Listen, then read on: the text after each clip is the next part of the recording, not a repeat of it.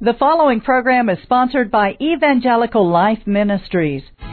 Welcome to Engaging Truth, the manifestation of God's Word in the lives of people around us.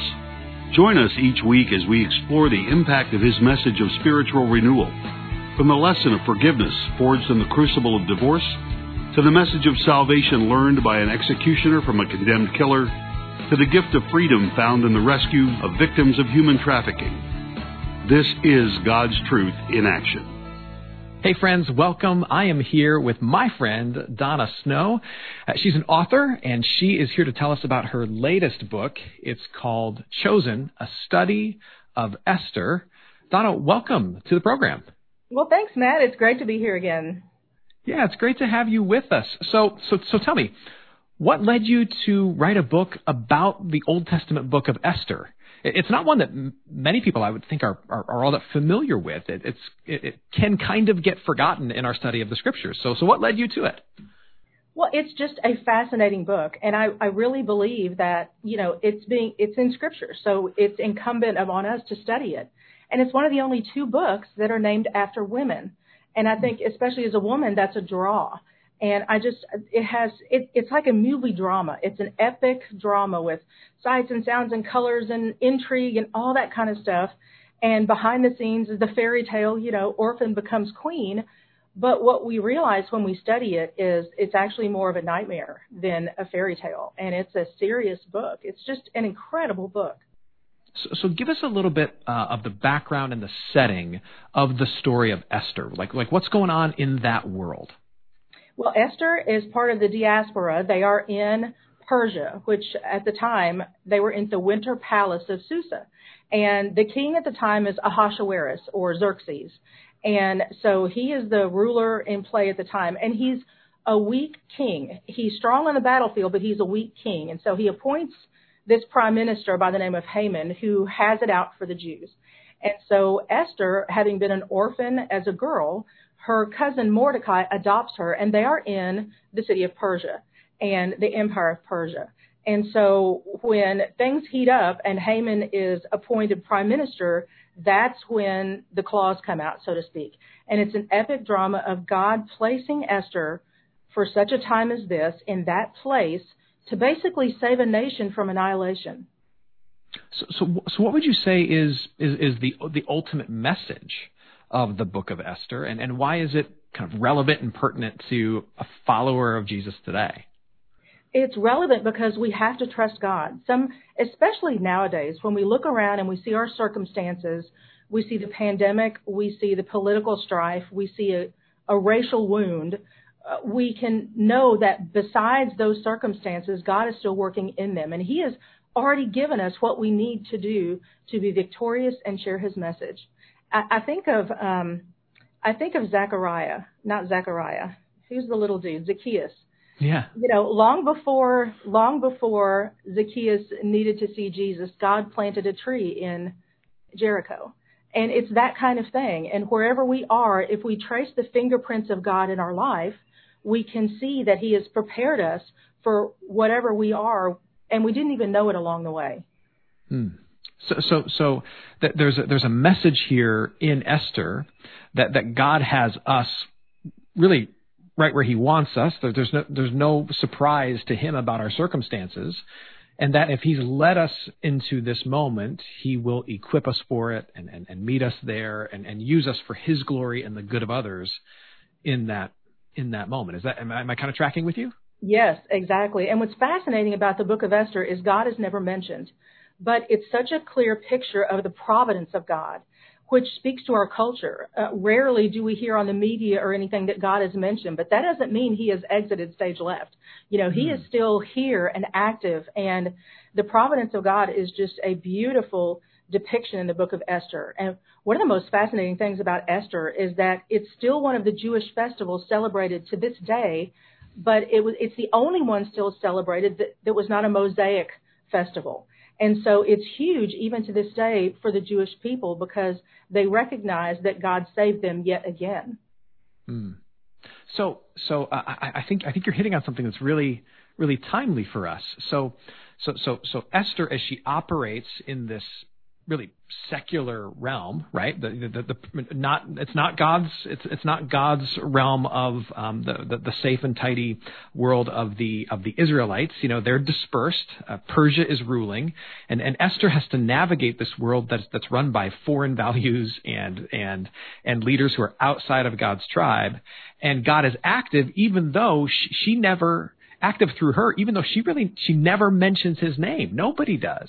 And that to me seems to correlate to perhaps the season that Christians are entering into in this time in history, where we have to believe that God is acting in us and through us in this culture that really no longer is in step with all the things that we believe. Am I reading too much into this?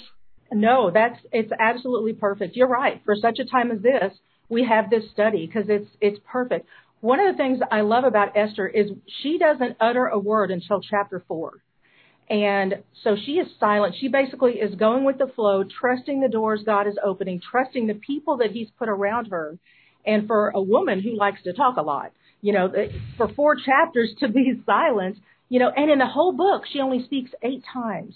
And so I think for us, that's also a huge behind the scenes lesson that sometimes we don't always have to talk. Sometimes being there and just sharing the love of God in tangible ways, sometimes that's what we're called to do, despite actually talking to people. I mean, there's so many cool stories in the book of Esther. And I think for a woman, it's really cool that, she was facing basically a male society. And she decided that at one point, okay, it's time to step up or step out. And she risked her life literally to go before the king. I love that phrase. It's time to step up or step out. Oh, yeah. Now there's another phrase that you've used a couple of times already in our conversation, and the phrase is "for such a time as this." Now that comes from the book of Esther, right? That's in chapter 4 of Esther. That's the pivotal moment where Mordecai, her cousin, is basically saying, okay, because when this confrontation happens with Mordecai and Esther, Esther's been queen for 5 years, and Mordecai says, okay, Haman has just presented this edict to annihilate all the Jews in Persia. For such a time as this, God has put you here. So, you need to start talking. You need to start doing. Because maybe after 5 years in the palace, she is comfortable, and maybe she doesn't want to make waves. But she decides to do that because there's such a greater mission other than her comfortability. It's her entire people race. And Mordecai reminds her gently, well, not so gently, but lovingly, that, hey, you're a Jew too. And if that's found out, you're going to go down with the rest of us. Mm-hmm. And so really, in that pivotal moment, she steps up as a woman of faith and says, okay, let's roll. Mm-hmm. It's really worth looking up if you're following along with us and you have access to a Bible or you have access to a smartphone. It's Esther chapter 4, verse 14. This is a verse that'll stick with you. It's powerful. So as our guest said, these are words being spoken to Esther that God uses to mobilize her into action. And it says this: "For if you remain silent at this time, relief and deliverance for the Jews, for God's people, will arise from another place. But you and your father's family will perish. And who knows but that you have come to your royal position for such a time as this?" In other words, who knows? What if God put you in this place because he wants to use you in this way?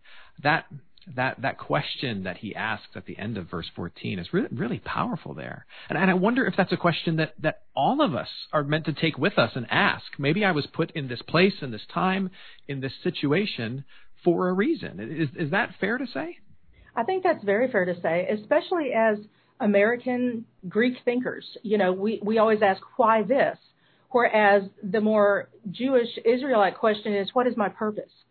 What am I here for? What am I here to accomplish? Not why me, but what for? There's a purpose behind that question. So it matters the questions that we ask. And throughout Esther, God's timing is just perfect, because when Esther realizes she needs to go before the king, she invites him to dinner. And she has the perfect opportunity to say, okay, this guy just ordered my execution and all the Jewish people in Susa. But she waits because she senses that that's not the right time.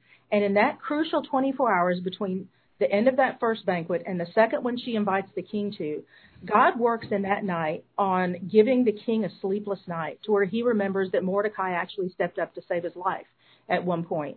Haman builds the gallows to murder Mordecai on. And in that 24-hour period, had Esther jumped the gun, things weren't in place yet. And I think that's us now. There's so many things happening, and his timing is perfect. So when we wait for God's timing, that clear signal, instead of jumping the gun, it can make all the difference in the story. Yeah, so the willingness of Esther to take on that call to say, the Lord wants to use me in this for his purposes, but also the patience of Esther to wait for that right moment and to kind of listen for and heed the move of the Spirit to say, yes, now is the time, trusting that God is working not just in her, but in other people and behind the scenes to bring it all together kind of perfectly in his time. That's a powerful picture. It's not an easy thing to live out, but it's not. Because she invited her enemy. She invited her enemy into dinner too. She wasn't just working this behind the scenes. When she invited the king to dinner, it was the king and Haman, because she wanted him right there. And the second time, it was the king and Haman. It's that old saying, keep your friends close, but your enemies closer. She didn't show animus toward Haman. She wasn't angry. She didn't throw a fit. She included him to where he kind of put the noose around his own neck. Yeah. Yeah, I think there's so many interesting things to learn for this moment in time that we find ourselves in. As I pastor in this moment, I talk to a lot of people who are, they're frustrated that our government isn't more explicitly Christian. And I would love for us to live in a more thoroughly Christian world too, but that's throughout the course of history. That's not often been the case, right?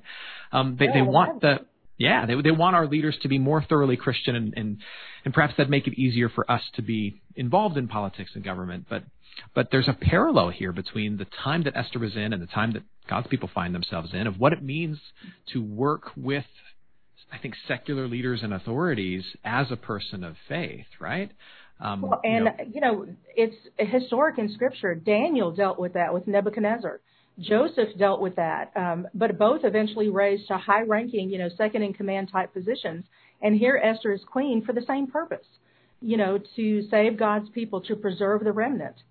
That's it's just historical, and I love that God used a woman in this instance. It gives us courage for women who I find who are timid, who are hesitant to speak up.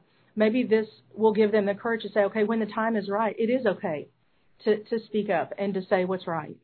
Mm-hmm. Yeah, it's a subversive and behind the scenes, but nonetheless powerful and effective form of influence and leadership. That you bring up great examples: Esther, Daniel, Joseph, that they exert in public authorities that are not outwardly or explicitly or at all authorities based on faith.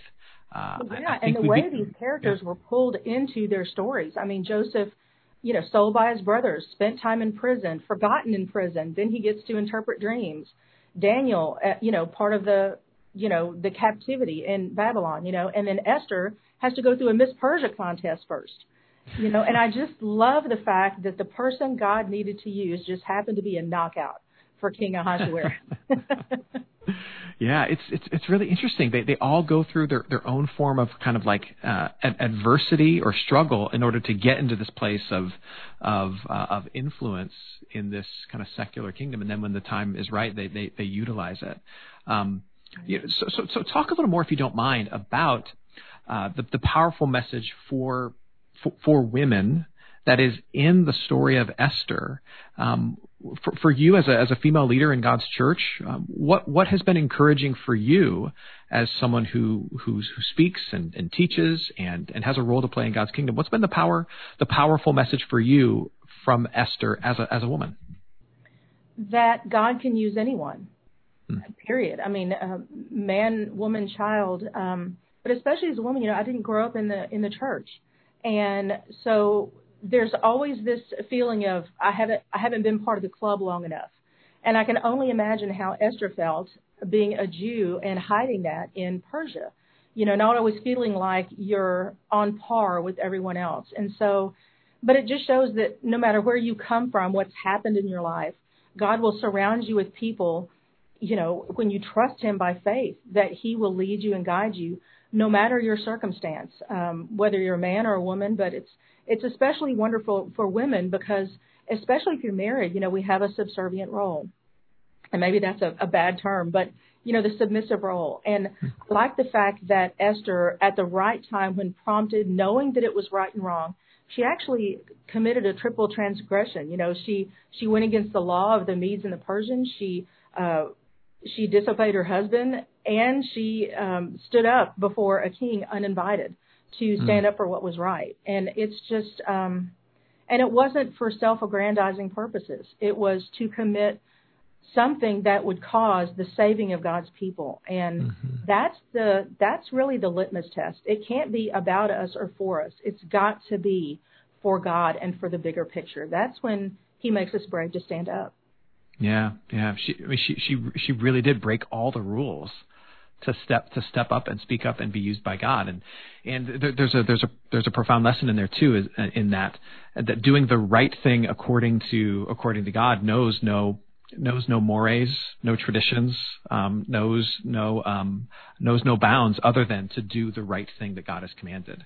Right? And it's not easy. No. The wilderness always comes after the blessing, doesn't it? It's just, that's part of it. And the wilderness that she saw was that because the king made this edict, it was under the laws of the Medes and Persians, which means it couldn't be revoked. So when the king signed the decree to annihilate the Jews, she had to work to have another decree that would kind of counterset that, to let the Jews at least defend themselves. And that's what God did by a rolling of the dice, the casting of lots. God gave the Jews 11 months to prepare for what he knew would be a slam dunk victory for the Jews.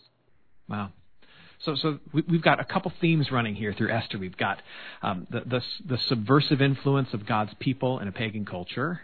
We've got how to navigate cultural influence when you are not in the seat of cultural authority, right? If you're a person of faith. Oh, yeah.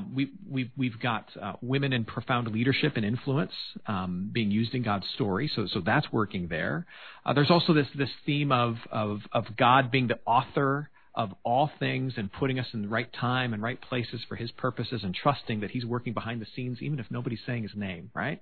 That's working there. You nailed it. That is awesome. But the other thing I would love for you to speak on is this: as people of our particular theological tradition, you and I are both connected to the Lutheran Church, and one of the things that we teach in the Lutheran Church, as we hold this really high view of Scripture, is that everything in the Old Testament ultimately points toward Jesus, and that everything in the New Testament flows from Jesus. It's kind of like a bow tie in that sense. It gets bigger and then smaller as it points to Jesus, and then from Jesus it goes wider out into the reality of the world we live in now, where the church is living and active. So reflect on this for me. How does the book of Esther point us to the eventual person and work of Jesus Christ? What did you discover? Well, it's the providence of God, because that's evident from Genesis to Revelation, and everything points to Christ because God preserved his people, and preserving the line, the Benjamites, the tribe of Judah, and all that stuff to make sure his son got here, for us. I mean, Esther's story is part of the preservation of the line, I think. And without that, and that's really Satan's goal. I mean, every time the Jews turned around, bless their heart, Satan's just after them to take them out. We saw that in World War II with Hitler. He just never stops. But thanks be to God, God preserved the line, and Jesus came and did what he did on the cross, saved us from eternal death, and it all points to Jesus, all points to salvation and just how much God loves us. Yeah, I love that. God working in surprising and behind-the-scenes ways to preserve his people and to save his people, right? Yeah, and that's perfect, because that's what Esther did in a smaller but significant way, and then ultimately that's what Christ has done for all of us, for the whole world. I mean, he worked in a surprising, subversive way through weakness to upend all the power and authority in the world, including the power and authority of sin, death, and the devil, to make a people for God and preserve a people for God, which includes me and you and every single person who's listening to this or watching this, right? What a great way to put it. I mean, that's perfect. Absolutely perfect. And one of the things that, if I can just tangent, one of the things that was interesting to me about the book of Esther is why there's this huge animosity between Mordecai and Haman, like right from the start. And what you realize, what we dig into in the study time, is their lineage, their heritage. It says Mordecai the Jew several times in there, but Mordecai, when you trace his line, he's from the same lineage of Saul, the Benjamite. And when you traced Haman's, it says Haman the Agagite. Well, with King Agag, he was an Amalekite. And so what happened was when the Israelites were coming out of Egypt and they were worn out and exhausted, the Amalekites attacked God's people from the rear. And God swore at that point, I will wipe out the Amalekites from the earth. And, later on, Saul killed King Agag, all this kind of stuff. So you have this lineage of hatred.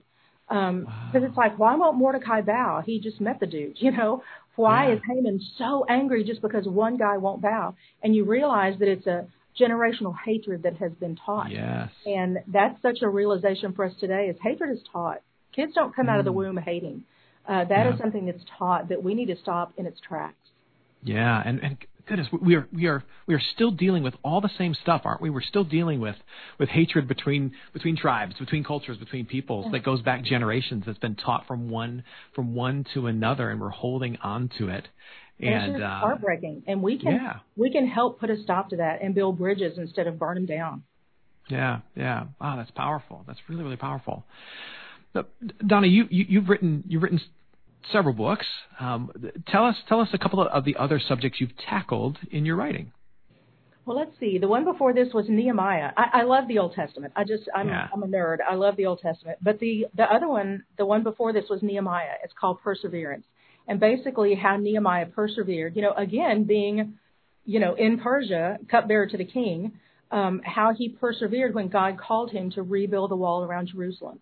And the steps he took, how he persevered to get that accomplished, shows us the steps we can follow in following Christ wholeheartedly. Let's see, another book. I've talked about forgiveness, that it's not just lip service, forgiveness and how to do that, the roadblocks, the myths around forgiveness that I think has been helpful to a lot of people. That's a hard one to live out. It's one thing to receive it Sunday after Sunday. It's a hard thing to give Monday through Saturday, right? Yeah, when someone experiences a life-altering hurt, whatever that looks like, boy, forgiveness is the last thing on the list.